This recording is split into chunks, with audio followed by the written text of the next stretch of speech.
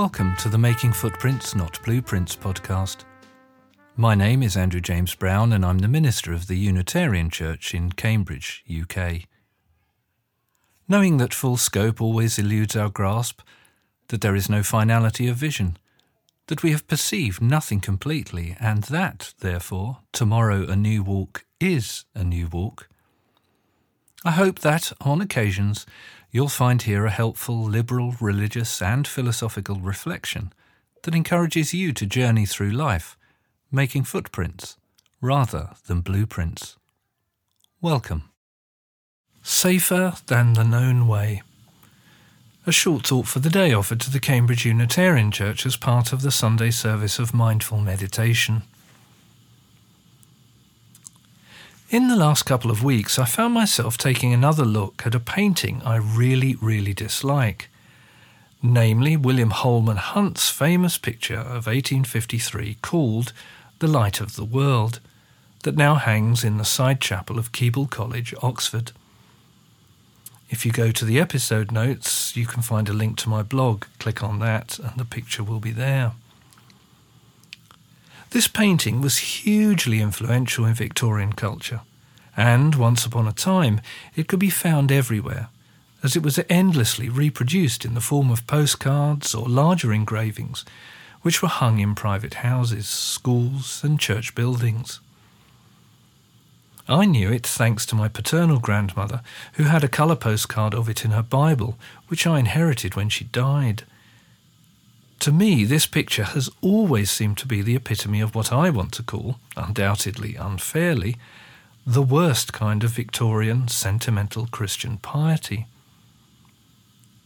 It's probably not insignificant that, although I still have and cherish my grandmother's Bible, given to her as a Sunday school prize at Christmas 1912 from St Luke's Mission, Victoria Docks, London, the postcard of Hunt's painting is no longer anywhere to be found.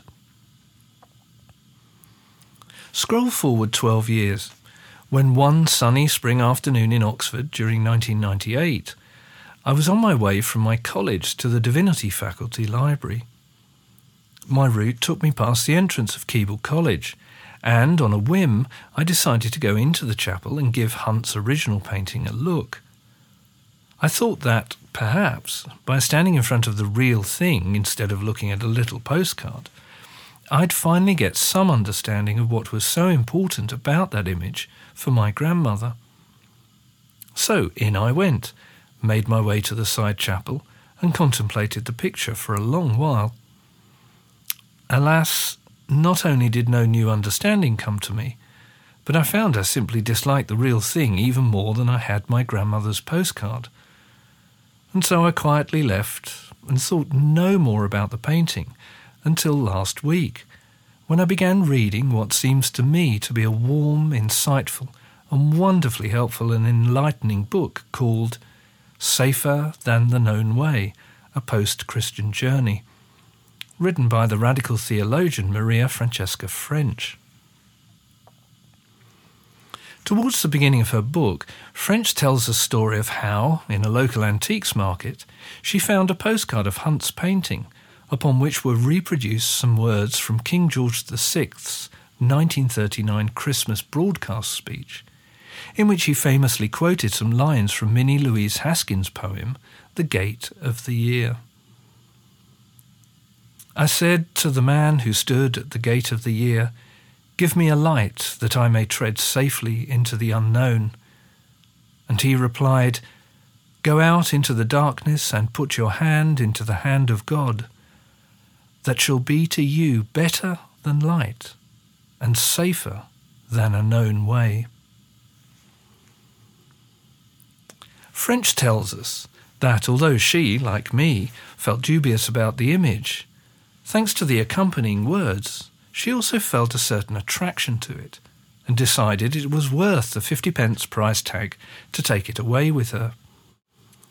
As she walked home with her new acquisition, French tells us she reread the lines several times, during which she couldn't help but see the radical nature of this poem, which seemed to be saying to her, forget the light, go into the darkness. Because, that shall be to you better than light and safer than the known way.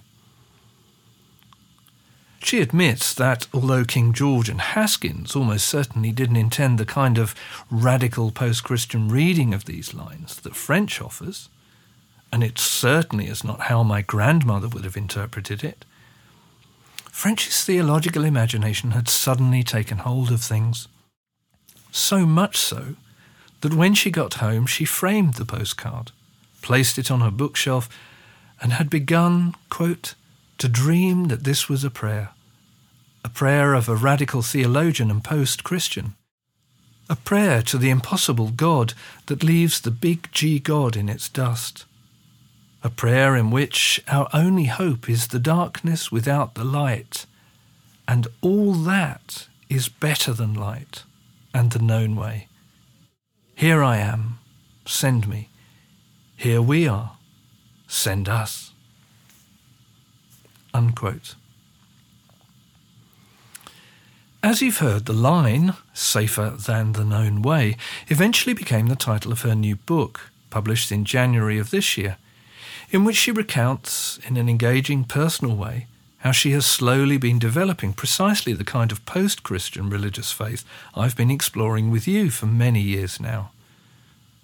This new kind of faith is one that is wholly prepared to forsake, quote, all we think we know, all we have worked so desperately to comprehend and dig our heels into, all that we have come to trust, expect, and be confident in, unquote. It's a faith which, even as it comes after the death of the big G God, knows deep in its bones that this death is precisely what gifts us with both the opportunity and freedom to set out on a path that is safer than the known way. One which can help us truly address our contemporary human condition and our desire for wholeness, belonging, and meaning. Now, as you know, every week in our Sunday service of mindful meditation, I explicitly encourage you to set out on this path with me by inviting you to say together the following words at the very end of the service. We receive fragments of holiness, glimpses of eternity, brief moments of insight.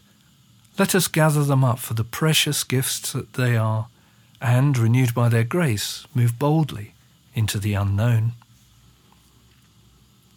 These words are, I think, correct, because we have a great need to acknowledge we are moving, and moving willingly, into the unknown. But now, having read French's wonderful and uplifting book, I think this truth can be better and more positively expressed by borrowing her radical rereading of Haskins' lines, so that our concluding words can, and perhaps should, be altered to read as follows. We receive fragments of holiness, glimpses of eternity, brief moments of insight. Let us gather them up for the precious gifts that they are, and, renewed by their grace, begin to walk a path that is safer than the known way. Unless I've totally misread the general mood of this congregation, and please let me know if you think I have, it seems to me that most of us are gathering together in this liberal, free religious community because we truly know and trust that there is a religious path which, without doubt, is safer than the known way. We know and trust this because we can see that the known ways we have inherited from our forebears not only no longer work, but are also now proving very harmful and leading us to destruction. However, please remember that, at the same time, this does not mean that the path that is safer than the known way is one that is absolutely safe and without danger. It's only a path safer than the known way.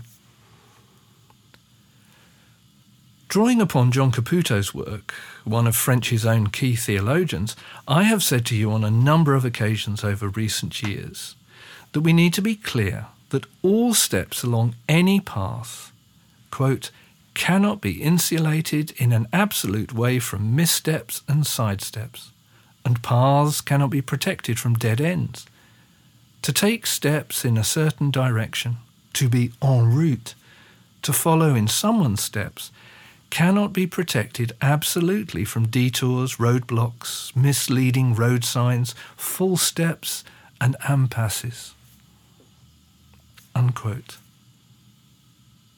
But to repeat, although there's no guarantee that the post-Christian religious path upon which we are beginning to travel together will be easy and without danger, I think most of us know in our heart of hearts that the path we are now travelling is indeed safer than the known way.